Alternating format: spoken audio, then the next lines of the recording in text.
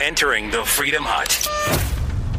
A melee at our southern border has people asking, when are Democrats going to finally admit that we need border security? Looks like it's not going to be anytime soon. The shutdown continues. We'll get into that. Plus, Mitt Romney with a shot across the bow of the Trump administration in an op-ed. What is Mitt thinking? That and more coming up on the Buck Sexton Show. This is the Buck Sexton Show, where the mission is to decode what really matters with actionable intelligence. Roger that. One small step. Make no mistake. America. Ready. Great. You're a great American. Again. The Buck Sexton Show begins. Activate. Former CIA analyst. Former member of the NYPD. Buck Sexton. It is Buck Sexton. Now. Just almost at 3 a.m. in the morning, about 150 undocumented migrants quite violently engaged our Border Patrol agents. They breached the border fence there. They were in a higher ground based on just the layout of the area there. They were up upon a hill just over on the other side of that fence, moving women and children ahead of them, wrapped in blankets, trying to bring them over concertina wire that we had laid beyond the fence on the U.S. side. And as our Border Patrol agents went down to try to not just apprehend the women and children, but assist them so that they would not be injured by the wire, the migrants on the other side began hurling rocks and throwing rocks at our agents, and also putting the migrants at peril as well. That's when they deployed the non-lethal uses of force, dispersed that group, and ultimately most of them did head back into Mexico. About 24 or so were ultimately apprehended by our agents. Welcome to the Buck Sexton Show, everybody. I am back. I am so happy to be here with you after a break. We'll talk more about this later on in the show. I want to get right to it. I missed you all, but I missed doing this show, so let me not stand on ceremony.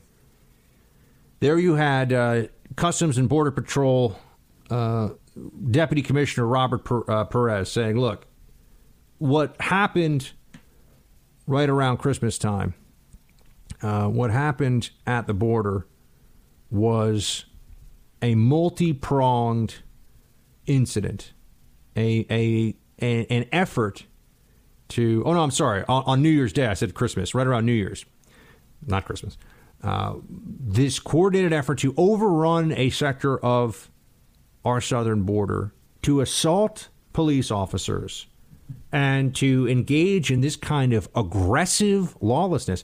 Those who say it's not an invasion, I just want to know, what do you call a coordinated breach of a law enforcement barrier using projectiles and various tactics of disorientation against our law enforcement officers? What do we call that? Does anyone have any idea? It's not showing up at a port of entry and saying, "Hey, I'd like to be an American." It's not that. It's certainly not going through our legal immigration process and showing your respect for this country. One of the important things about being an immigrant is showing that you respect the laws of this country you want to become a part of. And if you want to become a part of the American family, that's great. There's a right way to do it, though. And only one political party cares at all about this anymore. I mean, the Democrats have abandoned. They are complete frauds when it comes to border security. Outright frauds. And Trump has done the right thing by pushing us into this shutdown. At least we're now having the fight. At least we're going to have this debate publicly. And we can see what a bunch of scheming, lying, hypocritical hyenas Pelosi and Schumer and the rest of the open borders Democrat gang really are. That the reporting on this, of course, focused on how these migrants were exposed to tear gas. Oh, they're exposed to tear gas. How could anyone do anything so terrible? I'm glad that Border Patrol agent Rodney Scott wasn't going to just sit there and let this get said about the men and women of Border Patrol who are doing a difficult job and a very necessary one. Play clip 2. Our agents responded with the least amount of force they possibly could to protect themselves in the border, and did actually secure the border in this area. One agent was hit square in the face with a rock. Luckily, he had his helmet and shield on and was not seriously injured. But the violence associated with this caravan just continues. What would the open borders, cowardly leftist Dems like our Border Patrol to do? You know, I would like to ask them. I mean, I would like to put them maybe through an experiment here. What do they think would happen if a normal American, any American anywhere in the country, walked, 20 or 30 paces away from just a cop, any law enforcement officer, and threw a rock, a big chunk of stone at the face of that law enforcement officer? Does anyone think that person would get off? First of all, a lot worse than tear gas. I mean, if that officer catches up to that person and has, their baton out, I mean, they're going to go to work, and rightfully so. This person's obviously now a threat, trying to hurt you. So if you close that distance between them and between the rock thrower and the officer, the officer's got to take care of that threat. You get hit in the face with a rock, could knock you out, knock your teeth out, disfigure you, give you a concussion, could kill you. It could kill you. And think of the mentality of people who want to come into America and would take an action against our law enforcement officers on the border that no American in his right mind would ever do on U.S. soil. I know a lot of folks out there that have all kinds of different ideologies and notions about how they should interact with the cops. And I can tell you this: no one thinks that they're going to be able to throw a rock at a cop without there being consequences. Nobody thinks that that's a situation that should be allowed to happen. I mean, just think of that mentality. And yet, here we are. Here we are with people that are trying to cross at our southern border, throwing rocks at officers and showing such blatant, just gross disrespect for our men and women in uniform. Now, I like to remind you of this because I don't think it gets nearly enough play. About a third of Border Patrol is comprised of veterans. A big percentage of Border Patrol are actually minority and particularly Latino American. And these are the people on the front lines who are getting rocks thrown at them, who are being told that they're responsible for, killing children at the border because they're faced with this inundation. I mean, this flood of people, and this all stretches back to Obama and Democrat activists and the left promoting this idea of, come to the border, here's how, here's when. Yeah, Obama, sure, he said we don't come to the border, and then he made sure that they would come to the border. Don't come to the border, but I'm going to make sure if you get here, you can stay. Don't come to the border, but, if you do get here, the rest of your family gets to stay too. We'll do DACA, we'll do DAPA, we'll do all these different executive authority-based programs. Forget about the law, forget about Congress, the Constitution. Democrats want this. They want this. And that there's a problem because they won't own up to the fact that this is what they want. They can't be honest with the American people about where they stand on the border.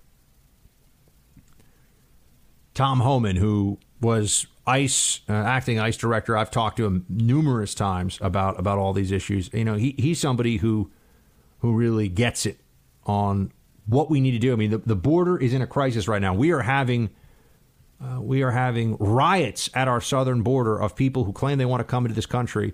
And notice how they're trying to overrun certain areas, almost like you can have a more secure or less secure border based upon the resources and, yes, the physical barriers present in that area. But Homan had this to say about this, the rock throwing. He knows there's going to be more, and he knows it's going to get worse. Play 3. If these illegal aliens are throwing stones, I think the use of tear gas is a minimum use force necessary to protect themselves. I mean, and it's going to happen again. This is the second time it's happened. It's going to happen again. There's chaos in that border, which the Democrats don't seem to grasp. And meanwhile, the president is trying to get a fix to the border. Democrats offer nothing. I mean, they say the border wall is ineffective, a border barrier. And if you look at the data speaks for itself. Every place they built a barrier, illegal immigration has decreased. That's a fact. Every place place they built that. 100% effective. And as far as the cost of the wall, they will be offset quickly in the amount of money we will save in immigration detention, immigration courts, the cost of social services to illegal aliens in this country and their U.S. citizen-born children. If you look at the cost of illegal immigration, it's over $100 billion a year. That is a fraction of what the president's asking for. So I truly believe the Democratic leadership understands this, but they're putting their political ambitions, their hatred for this Trump administration. They don't want to give this president a win at the expense of the safety of the American people. I truly believe that. I think everything that Tom's saying there is accurate. And I would add to it. Democrats see this as the only issue they have to win on, and then they win on all the other issues. This, illegal immigration, is their pathway to a permanent political majority, their pathway to a one-party state in this country, and that means that it takes precedence over everything else. How else can you explain how we spend so much time arguing with Democrats over the rights of people who aren't even Americans, who aren't even supposed to be here? You know, Democrats, oh man, they just, all they want to talk about is illegal aliens, how we need to do more for illegal aliens, bring more in. Don't call them illegal aliens, call them undocumented. DACA, DABA, all these different programs. This is their primary focus. You know, not dealing with the debt and deficit, not veteran homelessness, not, you know, reforming our healthcare delivery systems in meaningful ways. You know, none of that. Nothing that's going to affect Americans. They are first and foremost concerned with what they can do to help non-Americans. And they wonder why there's a backlash against the elites. They wonder why we don't really trust them. And Homan's point, one that I make regularly on this show, and it's important because, you know, I need to say it, and I think a lot of you need to hear it, because the mainstream media is just making it up as they go along on this. Walls work. Of course they work. You are being lied to. And I know you know it, but it's easy to get numb to it. It's easy to become numb over time to the media's misrepresentations, to the falsehoods that they peddle about immigration, most notably on the effectiveness of a wall. You keep hearing it. You know, look, I find myself occasionally, I'll just blurt out, yeah, what are we doing about the undocumented? Oh my gosh, did I just say that? It's not that I want to, it's that they say it, they keep repeating it. The mere repetition, the propaganda has an effect. And they keep telling you a wall doesn't work. After a while, you start to think, well, I guess there must be a question about walls work. Bull crap. Walls work, obviously. And here's the fear the Democrats have. The American people, at least a strong majority of us, you know, the 60 or 70% of us who at least can still be reasonable on some issues, right? You know, about half of us are reasonable on most issues, Republicans. And then there's maybe about 60 to 65% of us who, when it's really clear, we still can. But unfortunately, there's, 30 to 40% of the country is just wacko on their politics. Just, they've bought all this nonsense, and we're never going to be able to bring them back into reality. But for those of us that do operate in reality and want to be correct, it's not that we want to be right. Oh, I was right. No, I want to be correct. I want the positions that I'm supporting to be the ones that have that bring the outcomes that I want, that have the intended effect. And a wall would be one of the great slapdowns of a Democrat lie of all time, because they once it's up, the numbers won't lie.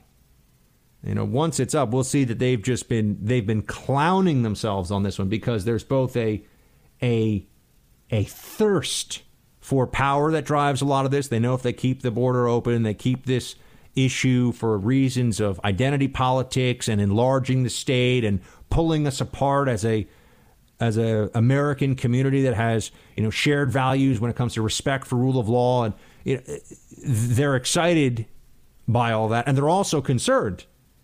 Not concerned that this is going to keep going. They love that it's happening. They're concerned that we may actually be able to end this scam, because that's when the accountability kicks in, when we see how they've been lying along. And this is why the fight right now, the shutdown, this is necessary. This has to happen. I wanted it to happen. When I thought Trump wasn't going through with it, those of you who listen to the show know I was, off about it. I was mad. And the president's he's going to the mat on this one, and he's fighting. I hope he stays. I hope he does not cave. I'm still worried that he will, but so far, I got to give credit where it's due. And he is fighting this fight. And man, it is going to get uglier and uglier in the days ahead. I mean, they are going to do everything they can, because from the left's perspective, the Democrats, if they can hold Trump off on this one, if they can withstand the pressure and finally have Republicans walk away with nothing. We're talking about $5 billion. I mean, this should be easy, right? Walk away with nothing. It will just create a momentum for all of the most anti-Trump lunatics going into the investigations and the hearings and all the stuff that we know is coming. I mean, this year, man, I'm glad I have all of you, because this year is going to be... it's going to be rough in that regard. We're going to be playing a lot of defense, a lot of shields high for real coming up this year. So get ready for it. We get a lot more show. It is so good to be back here with you. I honestly missed it, and I'm not going anywhere for a long time. So stick with me. I'll be right back. It's so ridiculous. This is a system that we have, and nobody pointed it out until we came along. So you end up in a court case to tell somebody, normally it's like, hey, you're on our land. We don't want you, and you have to come through legally. Get out. No, we catch, we do paperwork, we bring them to court.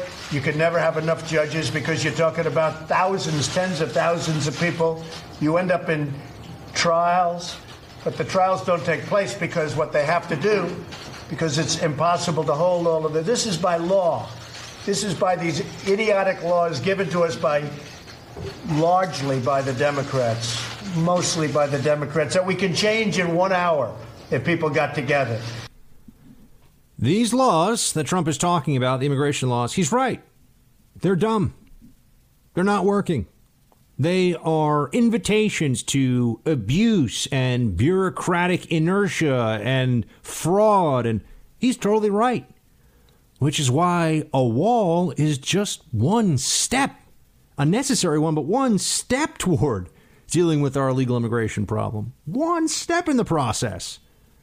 You know, we also need a more streamlined process to deal with those who want asylum. We need to clamp down on all the fraud that goes on in people saying that they have a credible fear for just being, Honduran. We need to get E-Verify. We need workplace enforcement. We need to end sanctuary cities. I mean, there's this whole laundry list of very important things. And that's why I just think, if we can't get the wall, you start to wonder, what's the point? I mean, if we can't even get that front line, this is like saying, I want you to have a secure home. Let's put a lock on your front door. That doesn't mean I don't want a security system. I don't want you to, have a weapon for home defense, preferably a firearm, maybe a shotgun, depends on what you want. I want you to have all those things too. But let's start with a lock on your door, right? The wall is the lock on the door. If we can't get that, you have to wonder, what do we even do about the rest of it? That's why this issue is so important. And yes, it is worth a shutdown. I'll get more into that. And I'll also talk about this Romney-Trump feud. I don't find it as interesting. I think the media is going to, this is just a chance for them to trash Trump. Say, oh, look, a Republican doesn't like Trump. I'll give you some of my thoughts on that. There is an interesting foreign policy angle to it that I think you'll definitely want to hear. And then I've got a big third hour coming to tell you about the whole vacation. So instead of 12 days of Christmas, we've had, including today, 12 days of a government shutdown. He is desperate because he fears the Mueller investigation. This serves as a distraction and gins up a base that, frankly, Chris, doesn't like the federal government anyway. They could care less. His base could care less if the government is open. But think about this in terms of this wall. We just celebrated Christmas, or at least tried to. Federal workers, I was reading online, Time Magazine did a piece, some federal workers who aren't getting paychecks are having to return their Christmas gifts, having to seek second jobs. Get ready for it. An endless stream of shutdown emotion theater is coming your way. You are going to hear all kinds of news stories about how this family couldn't, this family, because one of them, or, the head of household's a federal government employee, couldn't get this mortgage they applied for. Or that family, couldn't afford little Timmy's braces, all these things. And I understand. I get it. you get it too. That stinks. But I also know, and so I feel for those people, and I don't mean to, I'm not mocking their problems. I'm just saying the media is going to exploit their problems right now. The media is going to exploit the gap in pay. And I would also note that, we don't have to live in a country, or rather, we don't necessarily live in a country where we should expect that if you work for the federal government, you are essentially unfireable and never miss a paycheck. That is the expectation. I mean, you're not entirely, you can't break the law. I mean, but generally, if you get a federal government job, you expect to have it for life and never miss a paycheck, a pay period, which is not a luxury that the rest of the workforce gets at all. And I have been to, been to offices on many a day where a lot of my friends and colleagues were told, you no longer have a paycheck and you no longer have health care. And I've been there for those conversations. I've been there when that happens. That is not fun. I've been there when I'm told I no longer have a job. So, there are limits, I think, to how far people's sympathy here will go for those folks who are. That doesn't mean there should be no sympathy. I'm not trying to be, a Grinch jerk here, but they're going to really play this game hard. The Democrats are going to just try to make this all about a sob story. And I would offer this as the shutdown showdown continues on. There are very real economic and security and safety reasons why we need a more secure border. This is not without major cost, without major consequence. There are people who are losing their lives because the federal government cannot secure the border effectively. There was this incident that just happened with Police Corporal Ronald Singh over the break. I mean, just heartbreaking. And what we find out is that Gustavo Perez Arriaga was in the country illegally, had previous arrests, and is now in custody, for allegedly killing this Corporal Ronald Singh in California after a 2-day-long manhunt. Now, there are a lot of reasons that this is enraging. One of them is that Immigration and Customs Enforcement says that they have had no contact with this illegal immigrant. Okay, they have had no contact with him. How is that possible? Well, it's only possible because of the sanctuary city policy of the state of California, as well as all the cities of California, that tries to actively tries to prevent law enforcement from effectively doing their jobs. That's what's going on here. That is why you could have somebody like this this guy is a criminal. This guy is a criminal. And by the way, I'm happy to see that 7 other people have been charged with aiding this guy, this scum, Perez Arriaga, for killing Corporal Singh. Here we have, it's such an interesting story, isn't it? You have Corporal Singh, a legal immigrant to this country. He immigrated from Fiji, always dreamed of becoming a police officer. He had a 5-month-old son, and he joined the police force in Newman, California in 2011. I mean, this guy, this is who we want in the country. I want Corporal Singhs. I want people that obey the law, that take real responsibility for themselves, their communities, into their hands, that want to contribute, that want to be great Americans. I do not want Perez Arriaga, who's in the country illegally with a long rap sheet and now is a murderer. Okay, that's who we don't want. And that's why a wall is so important. Now, I bring this up because, yes, federal government employees in this shutdown are hurting, and I get that. But 70,000 plus people a year are dying from opioid overdoses that are primarily supplied by these drug cartels. How many thousands of people have been, in the last 5 years, assaulted, raped, murdered, been hit by a drunk driver, illegal, all from illegal aliens in the country? How many thousands of people have suffered life-altering or life-ending incidents because of illegal aliens in the country. Once you start, this is what governance is all about. It's about making difficult decisions. It's about weighing the benefits and the costs of different policies. This idea that somehow we're going to be able to get a border wall with an intransigent, open borders, radical, left-wing Democrat Party without a real fight is a fantasy. They want the status quo to continue. They want a border that allows people who are not criminal masterminds, far from it, to be deported and get back into the country 5, 6, 7, 10 times. Who knows? They want sanctuary city policies to continue. Only in this area of our law is there such a clear and obvious double standard. In fact, if you look at, California is a really interesting case, and I'll talk more about Victor Davis Hanson later on this hour in an article that I read that he wrote. I'll talk to you about it. But how, California is essentially this hyper nanny state with all kinds of regulations and environmental protections and everything. But if you go into illegal immigrant communities, you're able, people are able to have all kinds of trash on their lawn. They're able to park, campers in their backyard that don't have a permit. And, all that stuff goes out the window. All that stuff all of a sudden is, we can't really enforce that, because we're not going to burden this community with the crazy laws or even the sensible laws of, the rest of California. I mean, there's a 2-track legal system in place for illegal immigrants, for their benefit. And the whole situation needs to be reassessed and looked at again.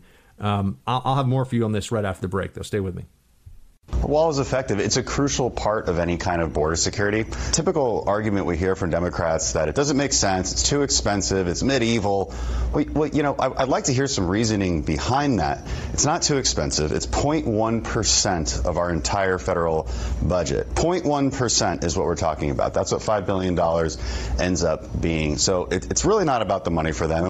What the president's not willing to compromise on are the outcomes. I think he's willing to negotiate inputs, whether it's more or less wall, more or less fencing or slats or drones or technology. What he's not going to compromise on is the safety of the American family or the protection of the American economy that's needed by ensuring that we don't just have flows and flows of illegal immigration with no ability to manage it or ensure that it is economically beneficial to American citizens. So, look, I know who the president is negotiating for.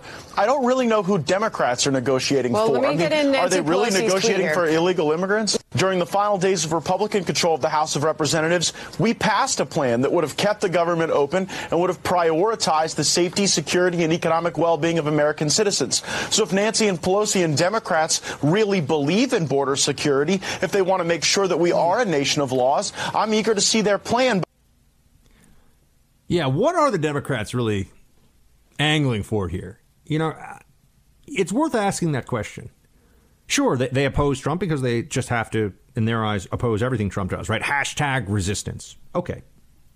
But the argument doesn't hold up. The argument they're making is nonsensical. First of all, as we know, Democrats, before this, the only issue that they ever wanted to cut any spending on was the military, which is one of the few things the federal government does that it really needs to do, and it's the only thing that can do it. So military spending they're willing to cut. But when it comes to securing our border, then all of a sudden we find ourselves in this position where the Democrats are cost conscious. They're pinching pennies when it comes to the border. That doesn't make any sense. This is not a hard... People today, I had a representative from the federal government employee union come on Rising, and I asked her. She I don't think she was particularly fond of it. I told her I used to work for the federal government. That didn't help. I was an essential employee, so I was funded. Didn't matter. I didn't have to worry about these things. But I told her that, or I asked her rather, why should we even have unions representing the federal government workforce? And she looked at me like that was... like I had 3 heads, like I was some space alien. And I said, that at the dawn of unions in this country, no less than FDR was like, public sector unions, that would be crazy. We don't need that. That's just going to be essentially a legalized form of political theft, corruption and theft from the taxpayer. And that's what it is, by the way. That's why you have so many states and municipalities that can't balance their budgets because of the reality of these public sector unions that, especially when it comes to benefits and pension plans, that's where the real juice is. They just put as much into them as they possibly can. It helps Democrats get elected, and it creates this self-licking ice cream cone of tax the taxpayer more, and take more money for, whether it's teachers or firemen or whomever. And then they organize and those unions push for those Democrats, and it just keeps going around and around and around. That's why we don't want this. But, I understand that there are federal government employees that are being negatively affected by this. Putting aside the union point for a moment, they're being negatively impacted, and that's unfortunate. They didn't do anything wrong, and many of them are doing their jobs, honorably, even valiantly in the case of, say, Border Patrol, and not getting paid on time or not getting their full pay. And I believe they will get back pay, but there's some issues here. I mean, the federal government spends trillions of dollars, and we're now going to be we're being told that this $5 billion for the border is too much. Sure, the president has taken responsibility for the shutdown. I know that's something that is being repeated on all the different news broadcasts, and it's true. He said it. I mean, I can't unsay something on the president's behalf. I can't say that he did not make a very clear statement of, I am responsible, not me. Well, that would be kind of cool. Buck Sexton shut down the government. No. President Trump is responsible for the shutdown. But the shutdown is happening. You get down to, well, how can you be responsible for this when all you're really saying is go with what the House bill is. Fund this effort to secure the border with a wall.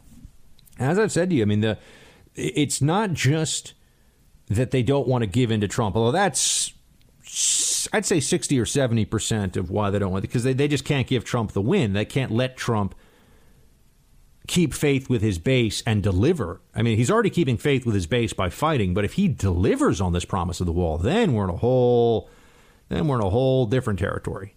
In terms of 2020 and the president's prospects for re-election. I think he's a lock. He is ironclad if he manages to get this wall built, in part even.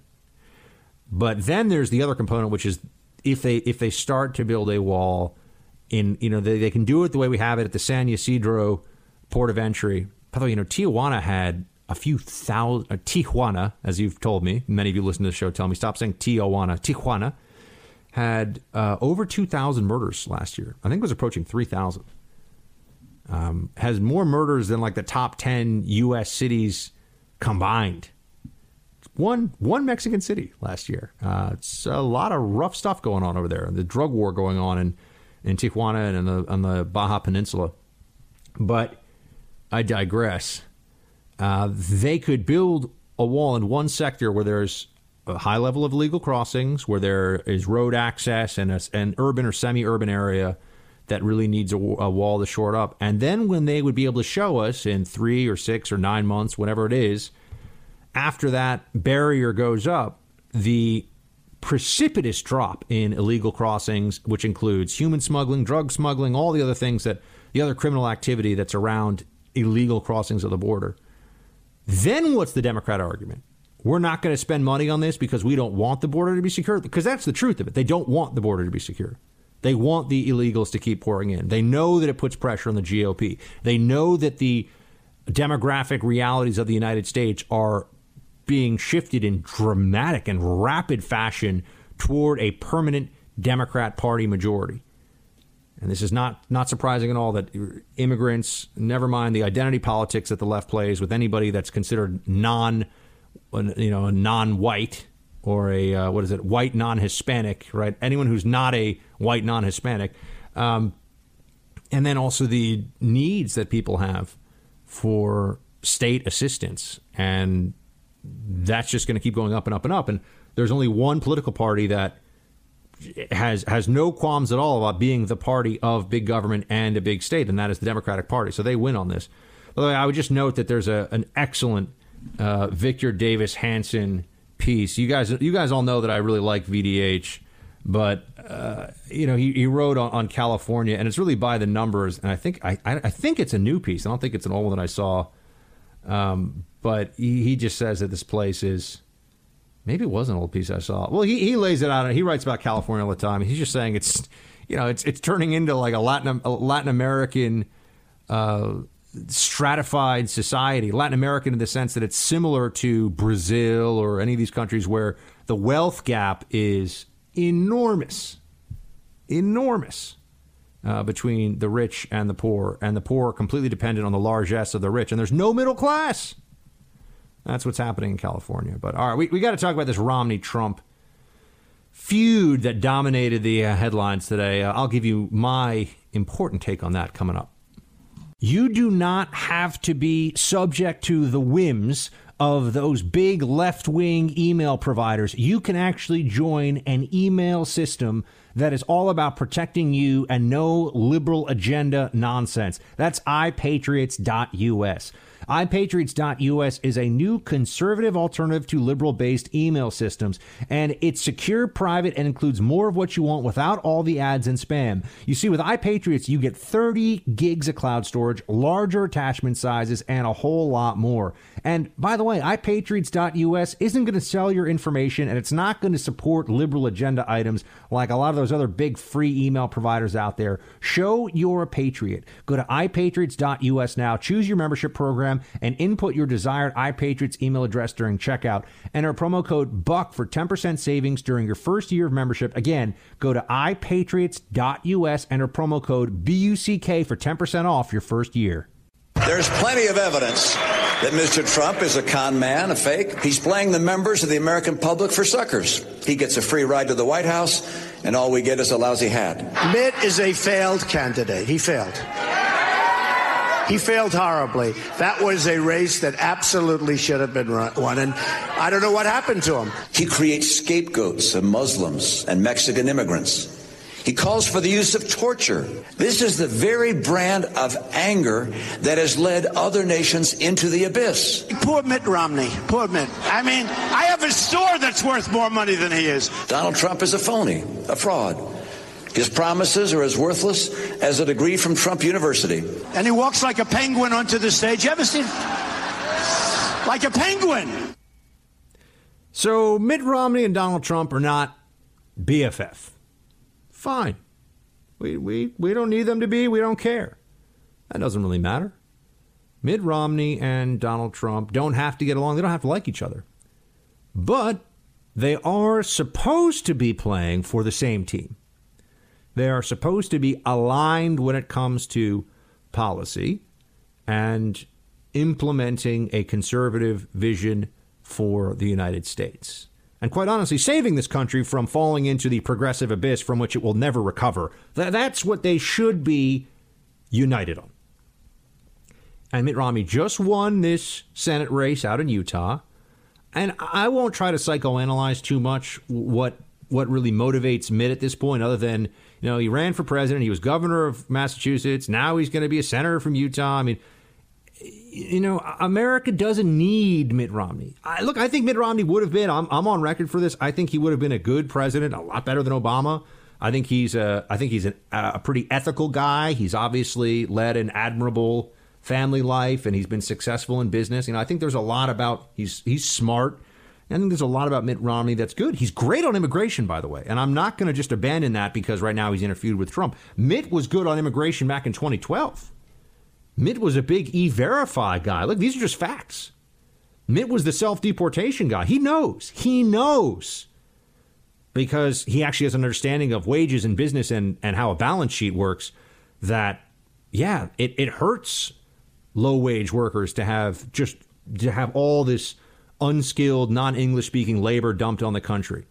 And it hurts the taxpayer, too. He knows this. Anybody knows this who thinks about it, even though there are all these think tanks. There's this huge open borders industrial complex that is telling so many lies. I mean, one of my favorites is, oh, well, immigrants just add to GDP. Yeah, that's like saying, more bodies in your house means more mouths to feed, so you're going to have to buy more food. Okay, sure, but is that a good thing? What about, GDP is good in that there's more stuff going on, but what is the downside of that added GDP? What are we paying out in tax dollars? What does it mean for our social and political fabric and for the assimilation processes we have? Oh, it just adds to GDP. As you know, this gets me very fired up, and I don't want to go too deep down this rabbit hole, but Mitt was good on immigration, but he is bad on Trump, as you just heard there.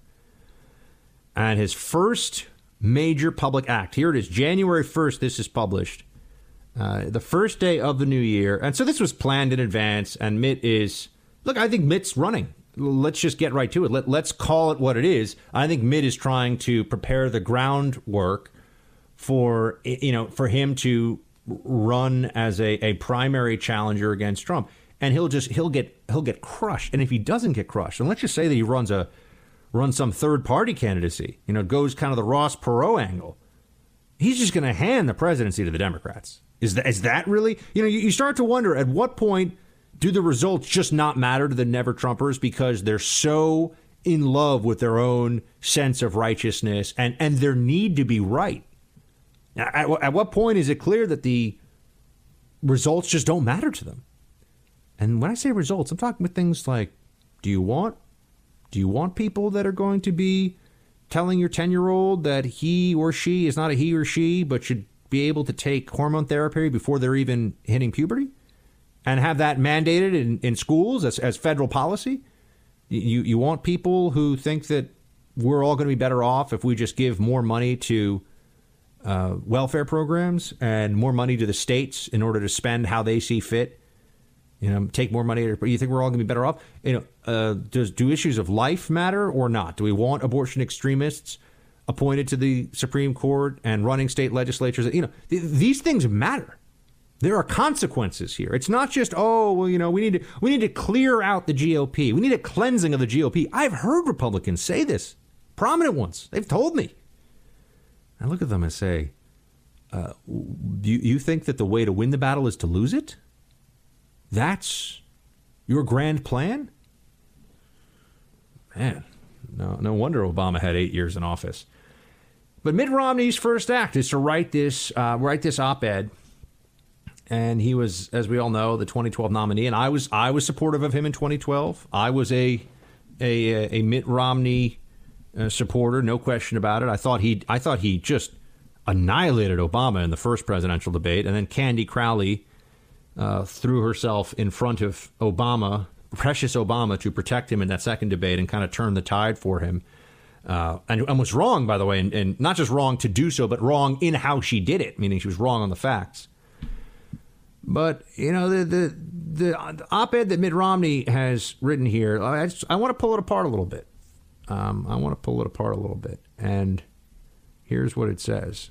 Quote, the Trump presidency made a deep descent in December. First of all, too much alliteration. He needs to tell the staff members that wrote this, calm down with the triple D here. A deep descent in December. The departures of Defense Secretary Jim Mattis and White House Chief of Staff John Kelly, the appointment of senior persons of lesser experience, the abandonment of allies who fight beside us, and the president's thoughtless claim that America has long been a sucker in world affairs all defined his presidency down. It is well known that Donald Trump was not my choice for the Republican presidential nomination, blah, blah, blah, blah, blah. And he goes in. And then I saw these other appointments that are good. Okay, let's just stop here for a moment. Notice how the establishment GOP, what really it seems has set them off is Trump's deviation from their prescribed foreign policy.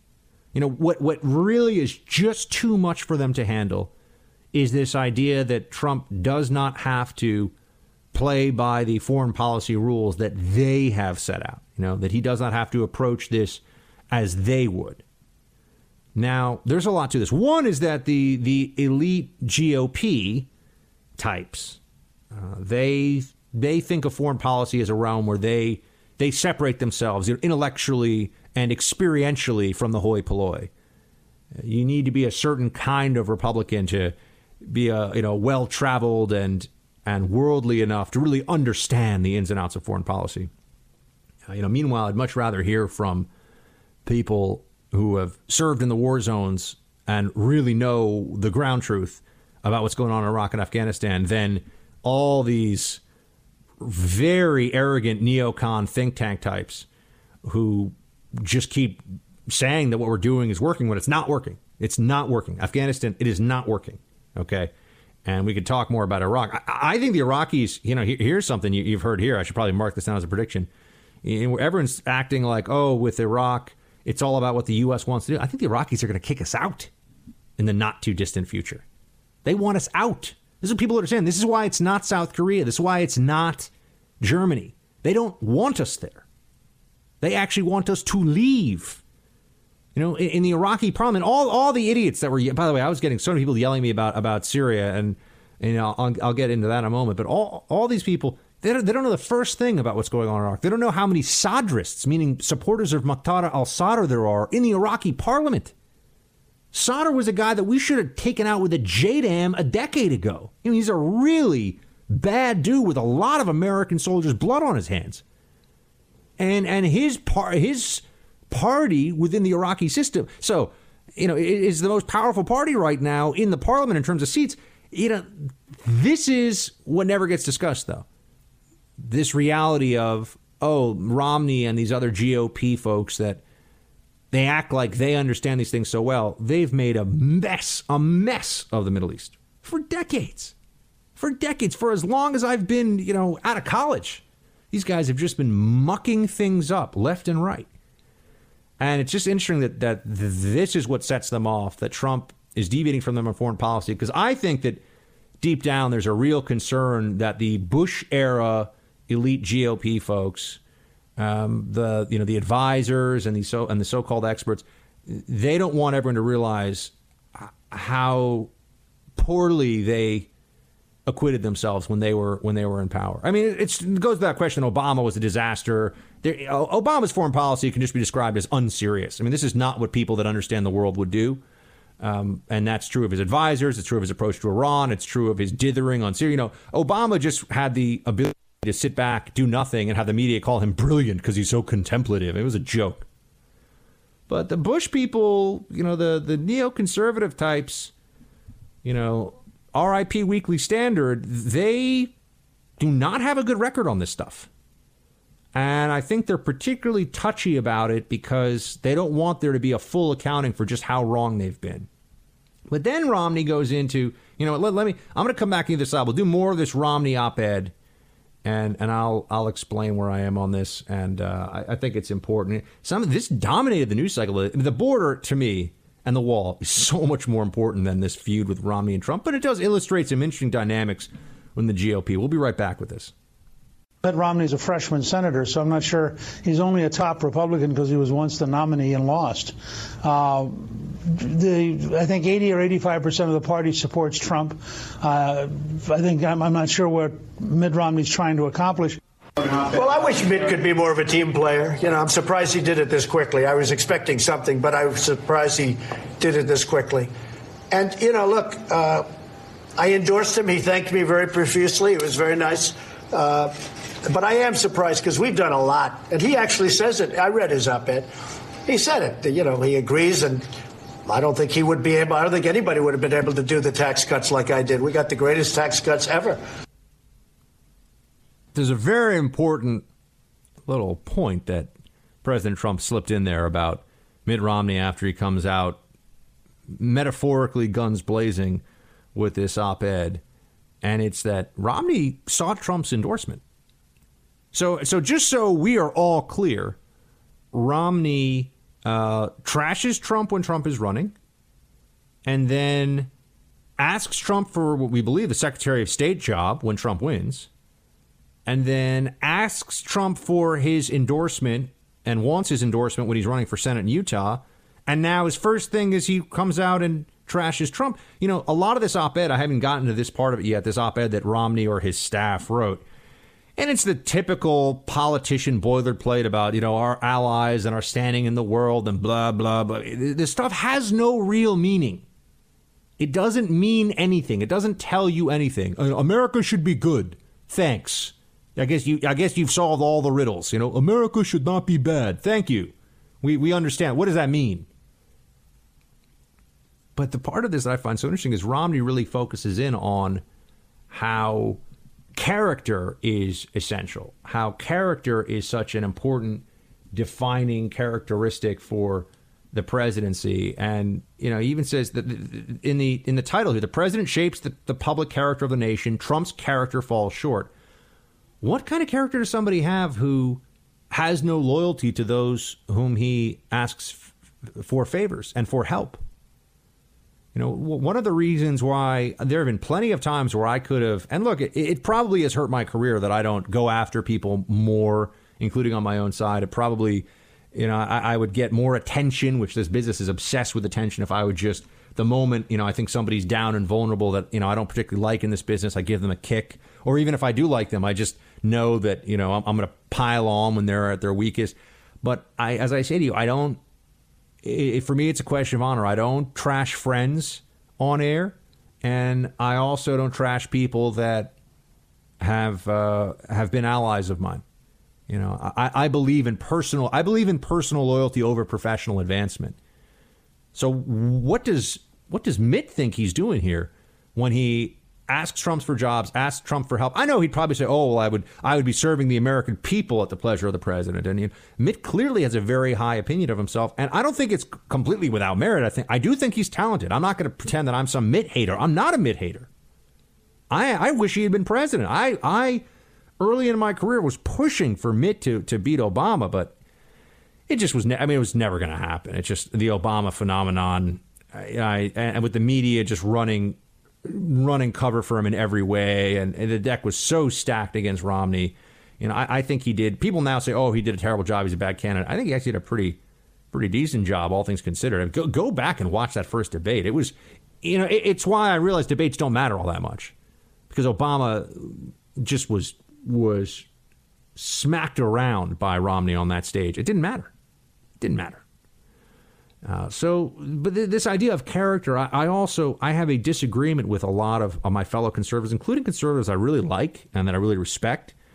People at National Review and people that I used to work with even at the Blaze, who are very anti-Trump and really think that his character is truly deficient. I don't refute their specific criticisms of the president. I think that would be foolish. I don't think that it's unfair to say that the president flies off the handle and over-personalizes things and can be petty and all that. I think that's just objective reality in a lot of cases. That said, I also don't take my moral cues from the president of the United States, and I haven't in a long time. This is a guy doing a job. That's it. I don't view this as, my children need to emulate the president of the United States, because was that the case under Clinton? Was that the case under Nixon? Johnson? JFK? LBJ? Well, I guess I already said Johnson. Never mind, you add people like Woodrow Wilson to the mix, and then you're like, oh, Woodrow Wilson, former president of the United States. Huge racist. I mean real racist. I mean, supporting the Klan, thinking people of different skin color are less than racist. Like the real kind of worst racist. The president of the United States, there's a big building named after him at Princeton, a whole school named after him at Princeton for international relations, no less. Mr. League of Nations, that worked out great. So I don't agree with this idea that the president is this kind of moral leader first. And I also think that, and this is where Romney really loses people, all of a sudden we're supposed to care that Europeans don't really like him. He brought this up, in this Pew Research poll, how 84% of people used to think in Germany, Britain, France, Sweden, the American president would do the right thing, and now it's only 16%. Here's what Trump said about that. Play 14. When they say I'm not popular in Europe, I shouldn't be popular in Europe. If I was popular in Europe, I wouldn't be doing my job, because I want Europe to pay. I don't care about Europe. I'm not elected by Europeans. I'm elected by Americans. They had presidents and other people within administrations in the past that allowed them to get away. Like some of them would say, well, no one ever asked us to pay. We have negotiations going on with numerous countries right now to pay a lot of money. Trump's essential point here is why the heck should he care what the European populations think about him? He's not the president of Europe. He's the president of America. This is a revolutionary concept in this country, apparently.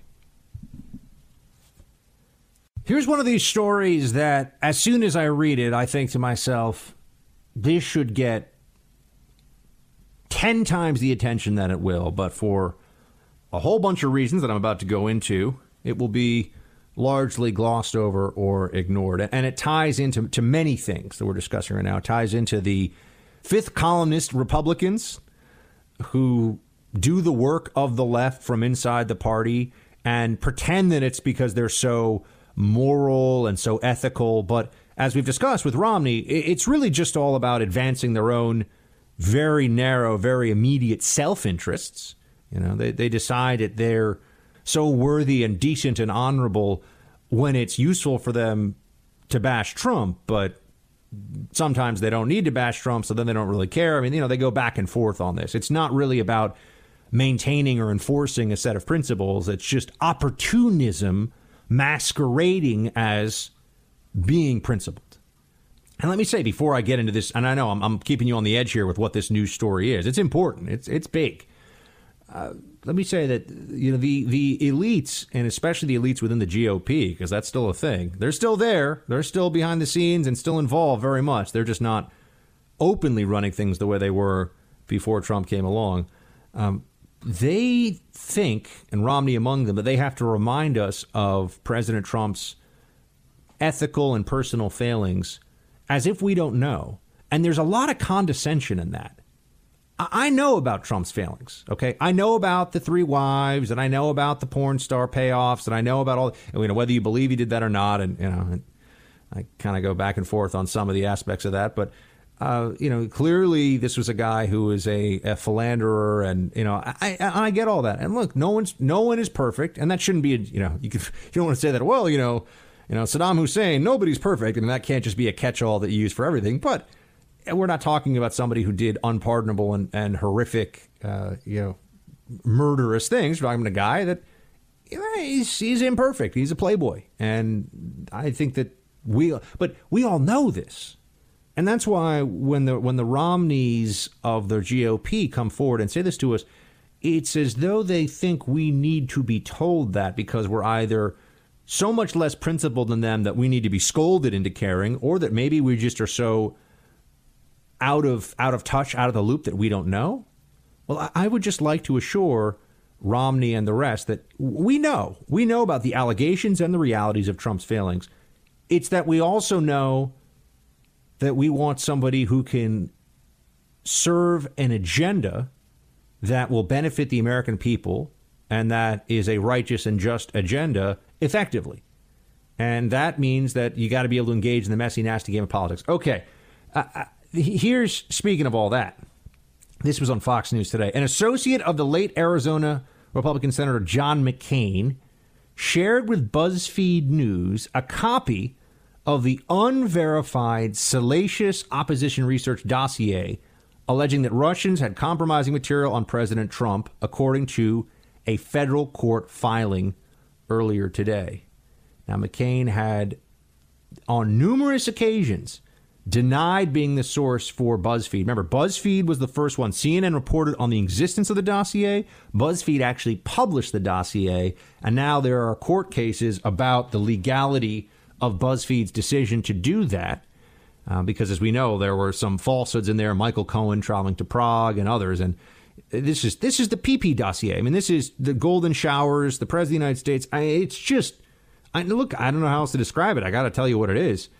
I know, look, I know it's gross, but this is disgraceful that this was briefed.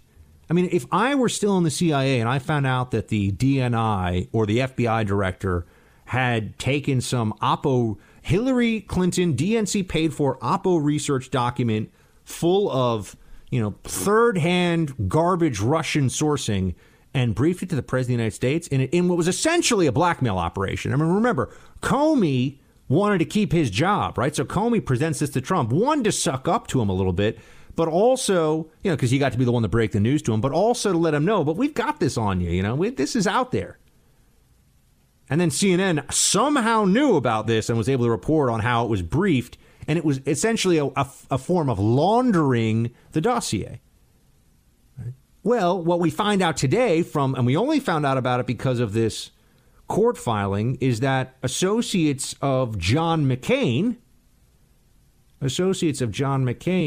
one in particular, this guy Kramer, allegedly passed along the dossier to the media. Now, John McCain passed it on to the FBI, which you can decide for yourself whether that was wise or necessary under the circumstances. I mean, remember, this is essentially a collection. This is a collection of rumors. There's no verification, no sourcing, no nothing on it. And a lot of it has actually been disproven or is unable to be proven, which in this case should be taken as nearly the same thing. And now we're being told that a McCain associate was the one who made sure that the media had this to run with against Trump. We have to deal with friendly fire in the GOP in a way the Democrats just don't. And it's really pathetic.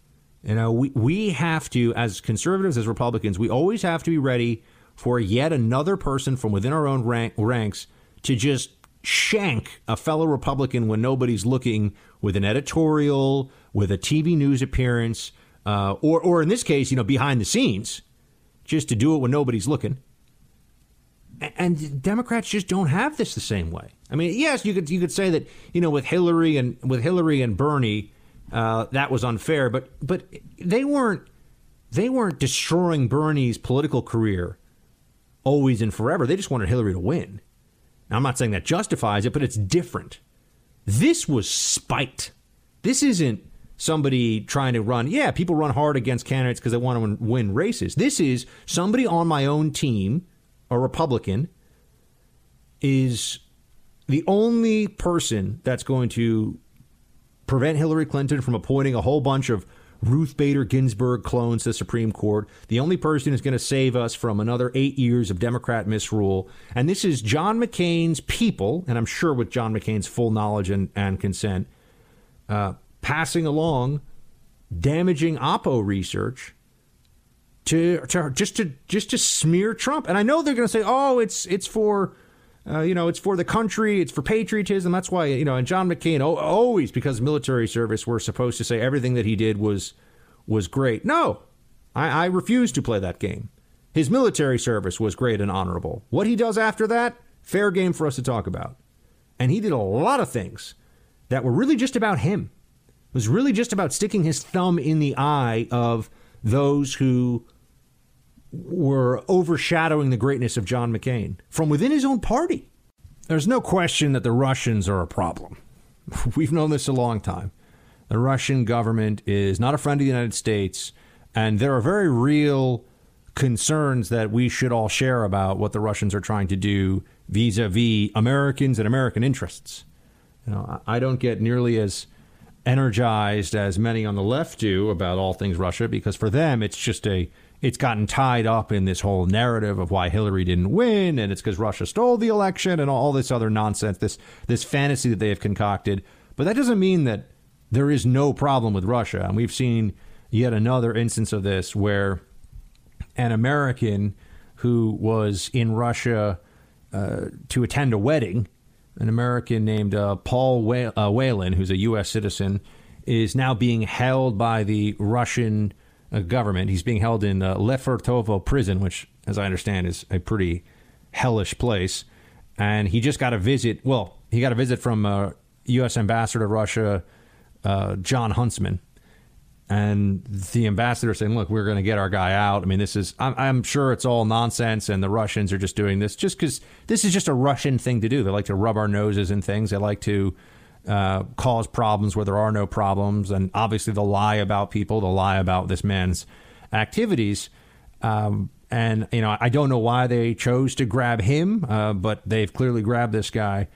And, it's one of these moments where you got to remember that one part of us that, that should feel like we're all united in is we want the U.S. government. When you're traveling abroad, you want the U.S. government to really go to bat for you and go to bat for its people. And when you're dealing with countries like Russia and China, we've got leverage, but we don't get to dictate to them. We have to coax, cajole, bargain, negotiate, threaten a little bit, but it's not an easy dance. And I certainly hope that we're able to get this guy Whelan out of prison soon. His brother, David Whelan, wrote on Twitter that, quote, "My brother was detained by the Russian government as an alleged spy."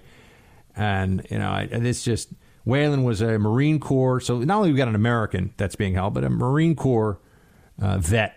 He was in the Marine Corps from 1994 to 2008, deployed to Iraq twice, was a staff sergeant, and he was discharged for bad conduct on charges related to larceny, it says. But hey, look, he served his country, and this just in no way does this strike me as anything other than the Russians trying to thumb their nose at us. They grabbed this guy, just because. And I know that seems so weird. Why would the Russians randomly grab it? They just decided to grab somebody, and they're holding him on BS allegations. And CNN, you'd think though, and this is what really got me all fired up. You'd think that here we got an American, a former Marine. I know he was dishonorably discharged, but he's a former Marine, deployed to Iraq twice. All right, the guy made some mistakes, but he also served his country, and he wore the uniform and carried a rifle and showed up for his country when it mattered. He should expect that the journalists, right, the same journalists who are always like, oh my gosh, it's so scary to be a journalist now, and oh, Trump is destroying the First Amendment, and they're always whining about something Trump related, and they're always looking for solidarity with each other. Oh, Trump is destroying journalism. You think that when there's an American being held unjustly in Russia, there would the focus would just be on telling the story and letting the American people know what's going on, but also that we need to keep an eye on this and pressure our government representatives to get our guy back. We want our guy back. We're not dealing with North Korea here, okay? We don't expect the Russian regime to act like total psychopaths, although sometimes they can. And yet CNN, I mean, you can't make this stuff up. CNN decided to poke it. They've got this guy's brother on TV, and they ask, you know what? I just want you to hear it. Remember, this guy's being held in a prison. Who knows if he's ever going to see U.S. soil, see his family again? Who knows if he's going to, face the same fate as, some of the other folks that the Russians have decided to go after, and they've just, look, people get beaten to death in Russian prisons. They get stabbed, and the Russians say, oh, we had no idea. I mean, terrible things happen in Russian prisons all the time. And CNN decides to ask the brother of this detained American former Marine about social media posts about CNN. Play it. He had this social media account, the equivalent in Russia of Facebook. It's called VK. And he's had it for 13 years. And he had various postings on there, pictures of him in Russia. I think the first one that we have is where he took like sort of a rest and relaxation. Well, here's one. I wasn't planning to go to this one yet, but let's talk about this one. Here's one where he says, just drinking coffee and watching fake news. Now, I'm not taking this personally, that he's pictured with CNN, but I just am wondering, is this a statement on his part somehow? What the heck does that have to do with anything? This guy is in a Russian prison on trumped up nonsense charges, about being an alleged spy, complete crap. And, his family must be absolutely horrified, terrified. And his brother is on with CNN, the gold standard in TV journalism, which is a joke. And you have a CNN anchor saying, well, I'd really like to know, here I am standing in front, your brother standing in front of a photo calling CNN fake news. Did he call CNN fake news? You know what? There's a lot of fake news on CNN. CNN is a lie. CNN is a lie. Let's start from that. It is not an objective news organization. Period. Full stop. It's all about laundering liberalism for people who are pathetically attached to this idea that their version of events, their version of the news is just the truth. It's just objective journalism. It's not left-wing propaganda. And CNN still tries to operate in this ground that is a lie. It tries to hold this position on the news spectrum that is just no longer tenable. But think about this. The story is this. They're going to ask about whether he called CNN fake news. Does that mean that they don't want to tell his story anymore? Does that mean that now we don't have an American being held by Russian thugs that we need to be concerned about because he said a mean thing about CNN? Is that what we should take away from this? I just want to know why this overpaid, pompous CNN anchor is pushing on this issue to his brother. I mean, I just put myself in this guy's shoes. If one of my brothers, God forbid, I've got two brothers, two of the greatest guys you'd ever meet. If one of my brothers was being held by a foreign power and I was being interviewed in my capacity as a family member of somebody detained by that foreign power, and CNN was like, well, is it true that you wrote that CNN is fake news? I mean, I'd probably start dropping F-bombs on live air. You know, I mean, how dare you? And this is why people don't trust CNN. They don't like CNN. Only people that still that for their own purposes, so that they feel smart, so that they feel like they're, you know, part of the elite in cool set. You know, oh yeah, CNN, that's real journalism. Yeah, really? Yeah, Don Lemon is a real journalist, you idiot. You know, bro Cuomo, hey, do I live, bro? You know, he's a real journalist. He's the biggest draw they have right now for ratings. I mean, I give him credit. He somehow pulled off this.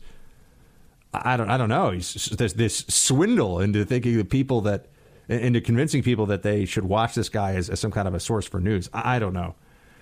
But yeah, CNN. We got an American former Marine detained, and CNN wants to know if he committed the unpardonable sin of calling CNN fake news on his Russian social media account. Wow.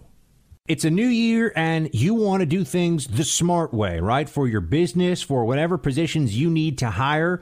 That's why you need ZipRecruiter.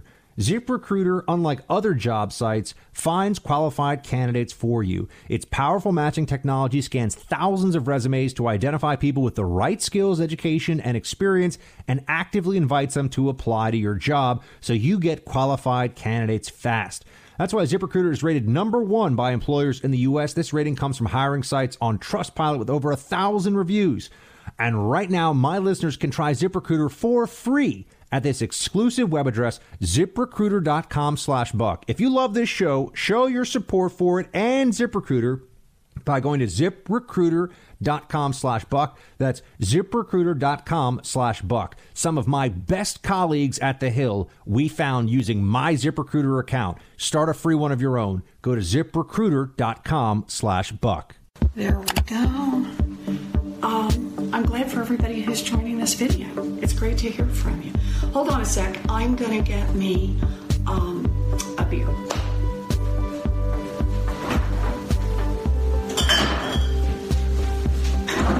Hey, Robert, my husband Bruce is now in here. You want a beer? No, I'll pass on the beer for now. You sure? Come over and say hello to folks. Yes.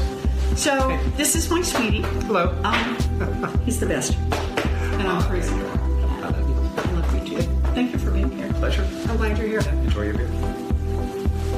So, who have we got here so far that I can see? Gabmar, good to see you. Oh, gosh, yeah. Who do we have here? It's brutal, folks. It's brutal. Elizabeth Warren has, put out this little video of her I'm just going to get me a beer because I'm just like you. I'm just a brewski drinking American, and I have no baggage that I bring to this whole thing at all. It's all great. Oh, man. She has kicked off her presidential campaign. She's one of the earlier ones here to throw her hat in the ring, so to speak. And everyone's looking at this and they're just saying, wow, I just think she has no chance. I don't know why she's wasting her time and everyone else's time. Maybe it's necessary for her to feel like she's still relevant in some way. It's even though she knows she can't win, she's going to have some kind of an ill-fated presidential campaign because she figures, might as well go for it. But just this is someone who does not have the ability to easily connect with average Americans because she's someone who's built a career on fraud, really, which is what took place at Harvard. I mean, people that say that she's some great intellectual, they always say, well, it's because she was a professor at Harvard. Well, she was only a professor at Harvard because she claimed to be a minority Native American professor. And as we found out from her 1,024th Native American DNA result, she's not in any meaningful way Native American. And I can just say that I think the president has it nailed here when he says, well, this is what he said about Elizabeth Warren running. Play clip 8. Elizabeth Warren will be the first. She did very badly in proving that she was of Indian heritage. That didn't work out too well. We'll see how she does. I wish her well. I hope she does well. I'd love to run against her. She says she's in the fight all the way, Mr. President. Do you really think she believes she can win? Well, that I don't know. You'd have to ask her psychiatrist. Yeah, I don't even think she believes she can win, but there are lots of reasons people run for the presidency, even when they know that they have no shot. The biggest, most obvious and unnecessary own goal I think I've ever seen in American politics was the fiasco of her DNA results. I've never seen anything like that. There was no clamor for the results. Nobody was pushing to hear or see the results. And whomever, I think it should be made public record, whomever on her advisory staff or whatever it is, whoever told her that's a good idea, that person, it should be known so that nobody ever takes political. Actually, no, forget that. We want as many Democrats as possible to listen to that person. That's a much better way to go about this. That's a much better way forward. So we'll see what ends up happening with Elizabeth Warren. I saw this guy. Who is it in Washington State? The governor of Washington State is going to be running for president. He also put Jay Inslee.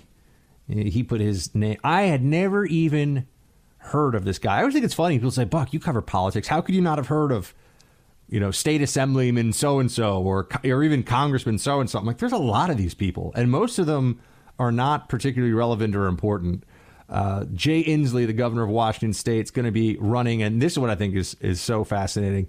He's a single focus candidate, according to the press reports out on him already. He's somebody who really believes that there's only one thing that we have to pay attention to, or one thing you should pay attention to, and why you should vote for him. And who wants to guess what it is? Is it the $22 trillion in debt that we've piled up? Is it that America is, as I've started to read in a book by Charles Murray, coming apart? We no longer have a shared culture between the various political ideologies, and we also actively are encouraged to hate each other for our political differences by the media, by the elites. No, it's none of those things. That's right. The single issue focus of his campaign, of Washington State Governor Jay Inslee's campaign, will be climate change. Ah, yes, climate change. It really is an amazing state of affairs when you can have one political party in this country that takes the position that the single most important issue that we face, the most important thing of all, is something that the other side does not even concede is a little bit important, just a tad important. Bernie Sanders, because that's what I would say. Yeah, the climate is changing. The climate has always been changing. Is humanity playing a role in this? Is human behavior involved in some way in accelerating climate change?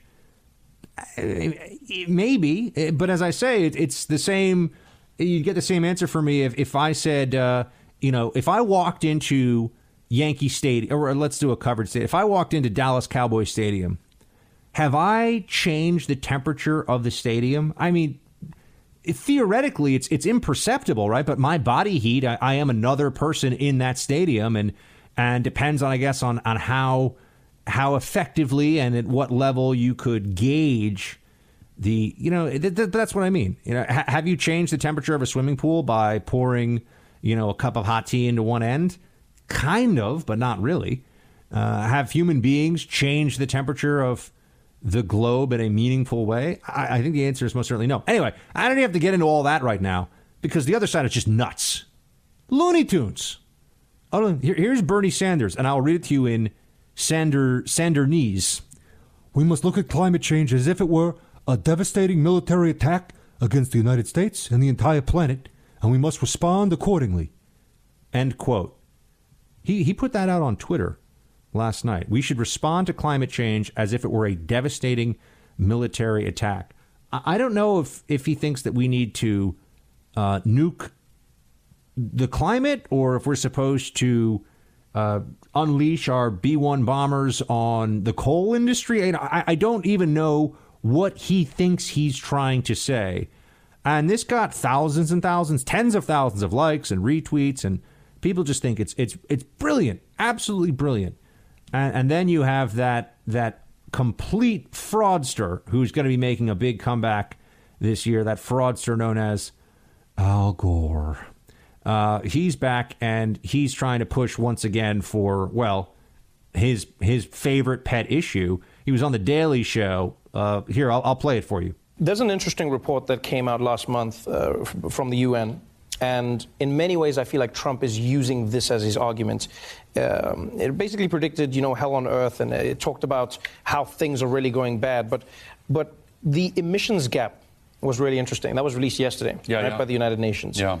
And what they said is the G20 countries are collectively not on track to meet their unconditional emissions pledges for 2030.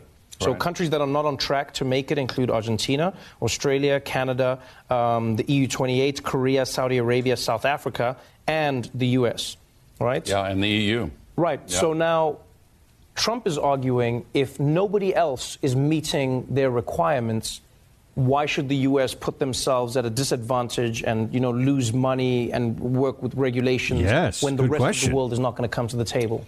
Yeah, well, first of all, since the end of World War II, there's been one leader of the community of nations, and that has been the United States of America. If we abdicate our leadership role, then that lets some of the other countries off the hook. What is really needed is the reassertion of U.S. leadership. And the good news is we have the solutions available. We don't need any miraculous new technological breakthrough. If you've got one, fine, we'll take it. But all right, it's just the same. It's the same crap from this guy, different day. Nothing changes. This is the biggest scam ever. Go back and you don't have to take my word for it. Go back and watch An Inconvenient Truth, and you'll be like, this is laughable. The thing, and look at the date and timestamps of these different models they have of Florida underwater by 2030 or whatever it is. I mean, go back and look at this. The predictions in that movie are laughable, and now we know they're laughable. But we're still supposed to think that this is going to happen, and they're right. I don't know what it is that it's going to take for people to finally give up this delusion. I mean, the climate change alarmists are living in a delusion, and there's a lot of. They always talk about how everyone's been bought off by big coal. Think about green energy or big oil, big coal, big oil, whatever, same thing. Think about the Democrat platform going forward. I mean, they're going to be running on a green energy New Deal. I mean, they really talk about this. They're trying to bring back FDR, who they love, even though he put the Japanese in internment camps. I mean, FDR somehow gets a pass for being, in a lot of ways, a pretty terrible president. But they want to bring this back and make this the centerpiece of the Democrats going forward. It's going to be all these jobs. And you want to talk about cronyism and crony capitalism.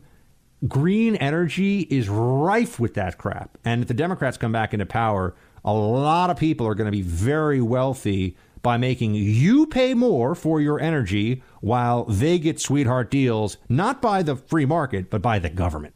I don't know what your New Year's resolution is, but I've got one for you. Start drinking the best coffee you can find anywhere. I drink it every day myself. I love Black Rifle. I've got a box of Freedom Blend sitting right next to me as I do this radio show. And I not only go for the roast beans, I'm also a K-Cup guy.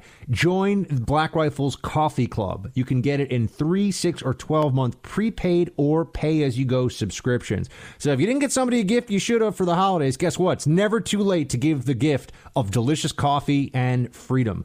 Black Rifle's Coffee Club makes things easy. You just pick your blend, the amount you want, and then Black Rifle will ship coffee to your door every month, hassle-free. You never have to think about this or worry about it again. For the best-tasting, most energizing, most patriotic coffee imaginable, you want Black Rifle Coffee. Visit blackriflecoffee.com/buck. Receive 15% off your order. That's blackriflecoffee.com/buck for 15% off. blackriflecoffee.com/buck. Both parties are scrambling, and we can see that by the fact that there's been a lot of names floated. None of them have been really solid or really pushed by any one sort of party. Both parties are scrambling in this issue.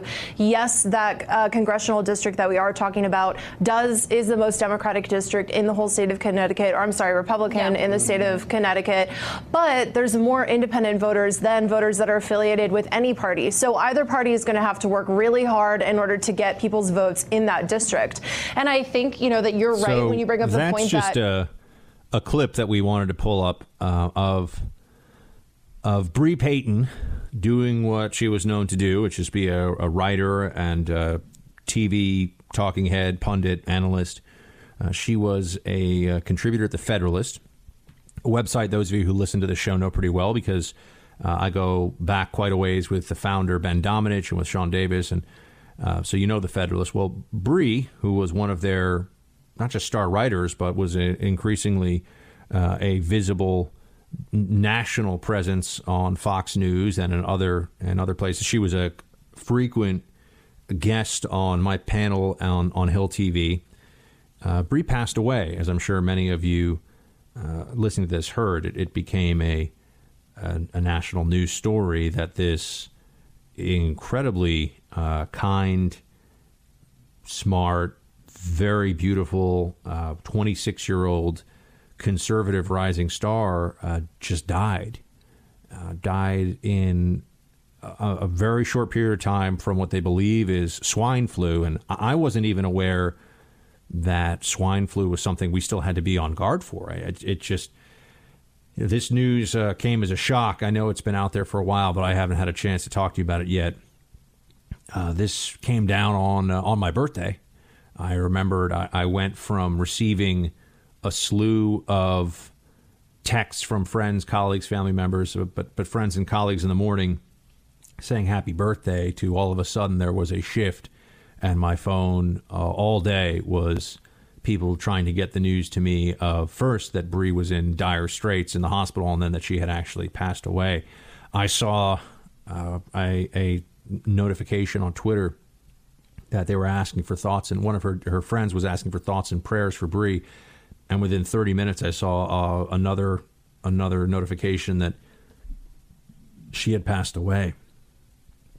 And it rattled me. It rattled a lot of people that I know. She was in very good health.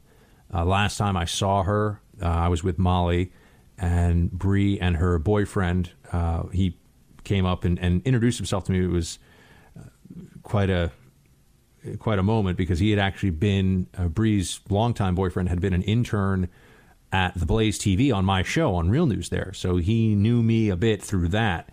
And we had met each other, maybe, 5 or 6 years ago now when he was an intern. And Molly and I had talked about meeting up for them with dinner, or meeting up with them for dinner. And now she's gone. I'm not somebody who pretends to have the words in situations like this. I know I speak for a living, and I'm a radio host. It's strange for me to say I don't have the words, but when someone who is that much of a positive presence in so many lives, who is making all the right decisions, has nothing but bright future ahead of her and so much upside and just so much to contribute in every way. I don't just mean to professionally, but in day-to-day life. And Bree was a really sweet, really good person, and a very Christian person, a believer, and somebody who really practiced her faith. And for someone like that to be taken from us, to be taken out of my world here in D.C. just as a colleague of hers, I can't imagine the sense of loss and grief that her family has. She has many siblings, that her boyfriend has, that her close friends and people that have known her for many, many years feel. And I don't have anything, certainly don't have anything to make this seem any less terrible and tragic than it is. All I can say is that we are all on borrowed time. We don't know when it's coming. We don't know how it's going to come, but we will all meet our end. And I took it as a real wake up call. And the fact that it occurred on my birthday, obviously, was just coincidental, but I think already I was in a contemplative mood and thinking about what I haven't achieved so far. And I know a lot of you probably have the same thing. I tend to be more negative on myself, more hard on myself for what I haven't done yet than what I have done. And I was thinking about I'm 37 and I need to do this and need to do that. And then I realized I got these messages about Bree, and I just thought, the stuff that I'm wearing, it doesn't matter. What matters is who you are every day that you have and how you treat the people around you, how loving and loyal and dependable and kind you are to the people that you are dealing with, that you're interacting with, that are your people every day, and what you do in the world and how you decide to spend your energy and your time. That's what matters. Yeah, sure. We all want success. We all want recognition and all these different things. But we also don't know if we're ever going to just fall into a high-grade fever and then a coma and then die one day. And it can, if it happened to Bree in this way, it's just a reminder that it can happen to absolutely any of us. Anyone listening to this, me, you, anyone. You just don't know. She was with family on Christmas and with friends the next day, and everything was fine. And then she probably went to sleep feeling a little off and never would have thought in a million years that it was swine flu, and then woke up the next day, or maybe never woke up the next day. She was unresponsive when her roommate found her. So cherish every moment you have. I really mean that. Think about what you're doing with your life right now, what you're doing every day, and focus more on how you contribute than, how you could achieve more personalized goals. Who are you? Are you making the world around you better every day? And Bree, you are missed. So you may be asking yourself, well, what did you do, Buck, over this holiday break? Actually, none of you are asking that, but let's just pretend for a second. Let's just assume for a moment that maybe some of you care. I hope you all had a great time. The most unexpected gift that I got was actually from our friends at Black Rifle Coffee. They sent me a huge, really a war chest of Black Rifle goodies of all kinds. So blackriflecoffee.com/buck if you want to go get some for yourself. But I mean an actual large Black Rifle wooden chest. They sent it to me as a Christmas gift. Those guys are awesome. So kind of them, and it was one of the nicest gifts I've gotten in a long time. As to what I did with my time, for those who are curious about that, I read a lot. I slept a lot. I read a lot. And the books that I read 2 books in their entirety. One is a history, because obviously I tend to try to read a history book, a political or philosophy book, and then a general interest book at any given time. And the history book that so I'm somebody who does multiple books at once, meaning I do chapter by chapter of different things. I read The Sea Wolves by Lars Brownworth, which, if you are in any way a fan of the show Vikings on the History Channel, or if you are a fan of The Last Kingdom, I am Uhtred, son of Uhtred, you will be very into this book. It's essentially a much more detailed history of that same period, of the Viking invasion of not just England but Ireland and the kingdoms of northern Germany and what was going on in that part of the world, and just some really interesting perspective on that. Also worth noting that this idea that the Vikings were this invincible army and would always beat everybody they fought, it's really not the case. In fact, well-armed Saxon kingdoms were very able to confront and even sometimes defeat these Vikings. the real advantage the Vikings had was speed and mobility based on their ships and their seamanship.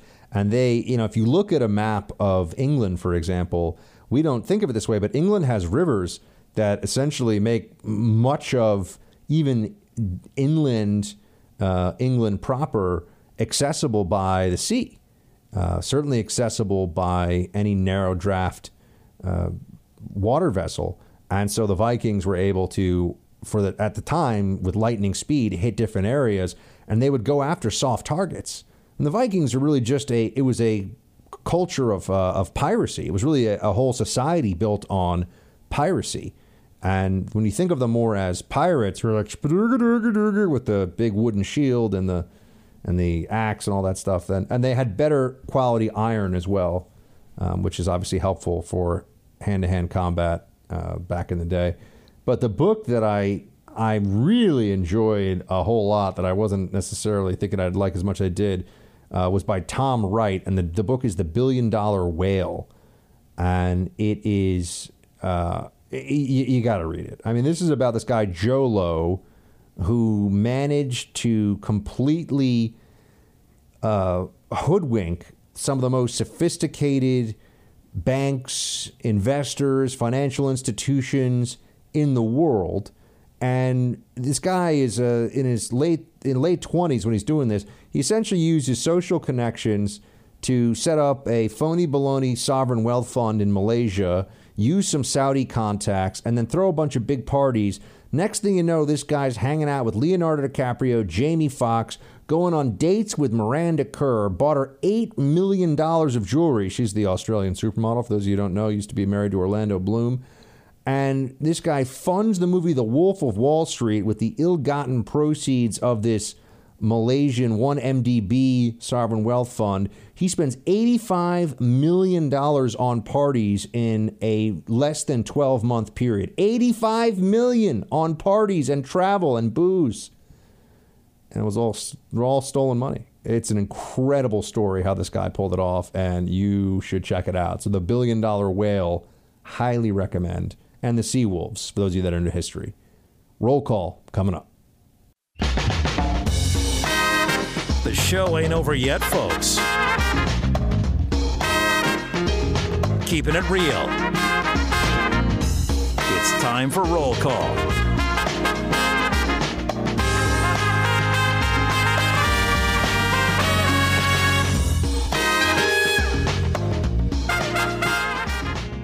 Well, team, I have missed you so. It is great to be back here in the Freedom Hut. Thank you for allowing me a bit of a breather there. I know that the guest hosts that we had were very well received, and people generally were quite pleased, I think, with how that all turned out. So we will certainly keep Raheem and Ben and Harlan, as well as the Godfather, Dr. Opelka. He's not a doctor, nor is he a godfather, but Mike is going to be joining in on all that too. So with that, I'm just happy to be back here with all of you and get a chance to do some roll call. Man, it's like I've just been able to return home now. Good things, good times, team. Brad writes, Happy New Year, Buck. Hope you had a great holiday and got some rest. Yeah, Brad, I think I just slept for 3 days straight at one point. I just wanted you to know how much I enjoyed all your guest hosts, especially Ben Weingarten. I think if we could get our young up-and-comers and those interested in politics to take a moment and listen to people like you and Ben, this world would be a much better place. I know you try to avoid the whole global warming topic, but I thought you might enjoy reading Bjorn Lomborg's The Skeptical Environmentalist. It's an older read from 2001, but I found it very enlightening. Thanks again for a great show, and I wish you all the best in 2019. Brad. Well, Happy New Year to you, Brad, and thank you for your kind message. I'll pass along your kudos to my friend Ben Weingarten. I've known Ben for, 5 or 6 years now. We go back quite a ways to when we were both at the Blaze. But he's a great guy, very sharp, very insightful fellow, and I'm glad that he did such a good job here when he was guest hosting. And Brad, in terms of getting the word out to the conservative youth, please tell any young conservative, this goes for all of you listening, please tell any young conservatives you know, hey, have you downloaded the Buck Sexton Show It's a podcast you can download anytime you want on iTunes, listen anytime you like. You can also listen on the iHeart app. So it's really easy for anybody to listen whenever they want to listen, and I hope you can spread the word. Julie writes, happy birthday, Buck. I heard you mention you have a birthday, or did so hope. It was great. I had a birthday the 21st. Can't wait to have you live again, Shields High. Well, Julie, thank you, and it's great to be back live with all of you, and I'm just thankful to be still going strong here on radio. 37 years young. 37. Man, as Miss Molly calls it, I'm the oldest 37-year-old she knows, which is true. I'm starting to get creaky bones. I really do. I know everyone has their New Year's resolution about getting back into shape. I'm going to find the energy to get back to the gym. I have not been lazy. I've just been overtired. There's a difference, right? Overtired is lazy is, I finished work at 5. I got there at 9:30 this morning, and I just sat at a desk, and now I just want to watch TV and don't want to go to the gym. That's me being lazy. Overtired is I've been up since 5 a.m. I finished radio at 9 p.m. and I have not a lot of time in between. I can't go to the gym. So I'm going to try to overcome that. That's one of my resolutions for this year. I've got a few of them, but that's definitely one of them. Adam writes, I'm wondering, in relation to the border, could we resurrect the privateer's license to secure the border and add much-needed incentive to stay home? By the way, happy birthday. Privateer's license, you mean essentially set up the border like for bounty hunters to grab illegals who cross? That's interesting. Would they be using force? That could get very tricky very quickly. But at least you are thinking outside the box, Adam, and for that I give you thanks. Carolyn writes, better start practicing your Elizabeth Warren voice. It's a different screech than Hillary. Happy New Year. Well, I was a Harvard law professor, and I just want the redistribution of wealth. And I've got to find a way to kind of get into. There's a faint Midwestern twang, but it's mostly just her unpleasant screech that comes to mind.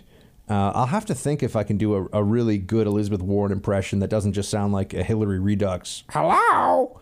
But we'll see. I will keep that one in mind. I've never developed a Trump impression, and some of you asked me why that is. I just think there are so many bad Trump impressions out there that I don't want to fall into that category of being yet another dumpster fire of Trump impersonation. Tia writes, hi, Buck. Happy belated birthday. I always love your show and love your high-quality subs when you're not with us. Raheem is a favorite, of course. Just listen to Harlan's show on podcast, and his show was outstanding. Great guests, had to pause it frequently to take notes, but we still look forward to your return. Well, Tia, I like to have great fill-ins. Some in the radio business, there's conflicting ideas in this, conflicting advice, and I will tell you that some people take the opinion that they want to have people fill in for them that make the audience miss them. And this is a long-standing, well-known radio trick. It's like you always want your understudy to be a level or two below if you're the lead, if you're the star in the play. I don't take that approach at all. I want the best fill-ins that we can get on the show, and that's why I'm trying to get new people involved and have you. And I listen to all of your feedback. I want this time and this, whether you're listening live or you're listening on the download of the podcast after the fact, I want this to be something you look forward to whether I'm here or not, but hopefully a little more look forward to it when I'm here. That's the plan, but I want you to like it no matter what. A good example of this is I used to fill in, as you know, for Rush Limbaugh, and I can tell you that to fill in for Rush is such an honor and is considered such a fantastic opportunity and such exposure, such a good stepping stone for your career, that even to be a fill-in for Rush is very, very competitive. I know some of you are like, well, Buck, you and Mark Stein and Eric Erickson and there are a few others that I'm sure come to your mind right away. Yeah, but for everyone who's me, Mark, or Eric, or anyone else who's filled in, there are 100 people that are hoping to fill in for Rush, that have pitched themselves to Rush's team, that are waiting in line to fill in for Rush. So I want that to be the vibe. And I will tell you that there are many more people that ask to fill in on this show than I'm able to accommodate, especially in the last 12 months or so, because now that it's in nationals, it was one thing when it was digital only, but now that we're in national syndication and people have an understanding of how many individuals listen to the show live and on replay, they want to get to speak to all of you folks. D writes, happy birthday, Buck, longtime listener. When are you coming back to the EIB microphone? Well, D, speaking of the EIB, there is a long-standing policy of you can't be a Rush fill-in if you have your own syndicated show, which I understand. I mean, really, if you think about it this way, it's a way of saying, if you're going to be a fill-in for Rush and you can promote the other things you're doing, that's great.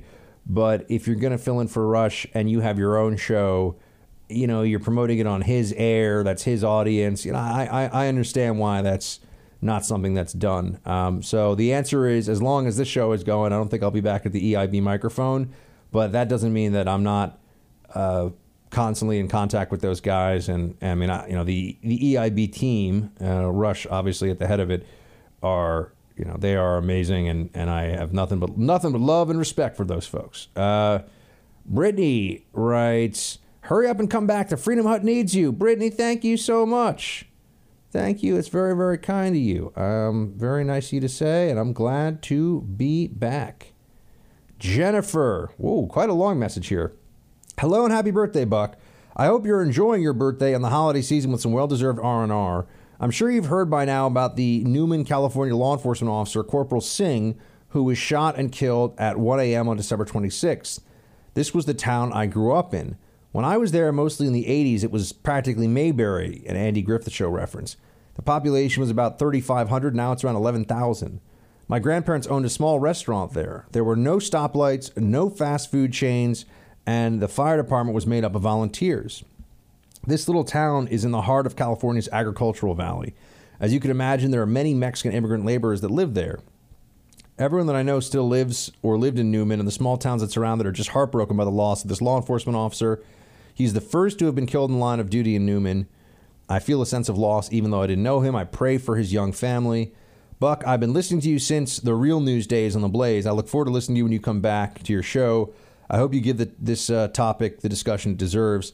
This is everything right now. The man arrested for killing Corporal Singh is an illegal alien with ties to this Sereno gangs and has been busted for DUIs.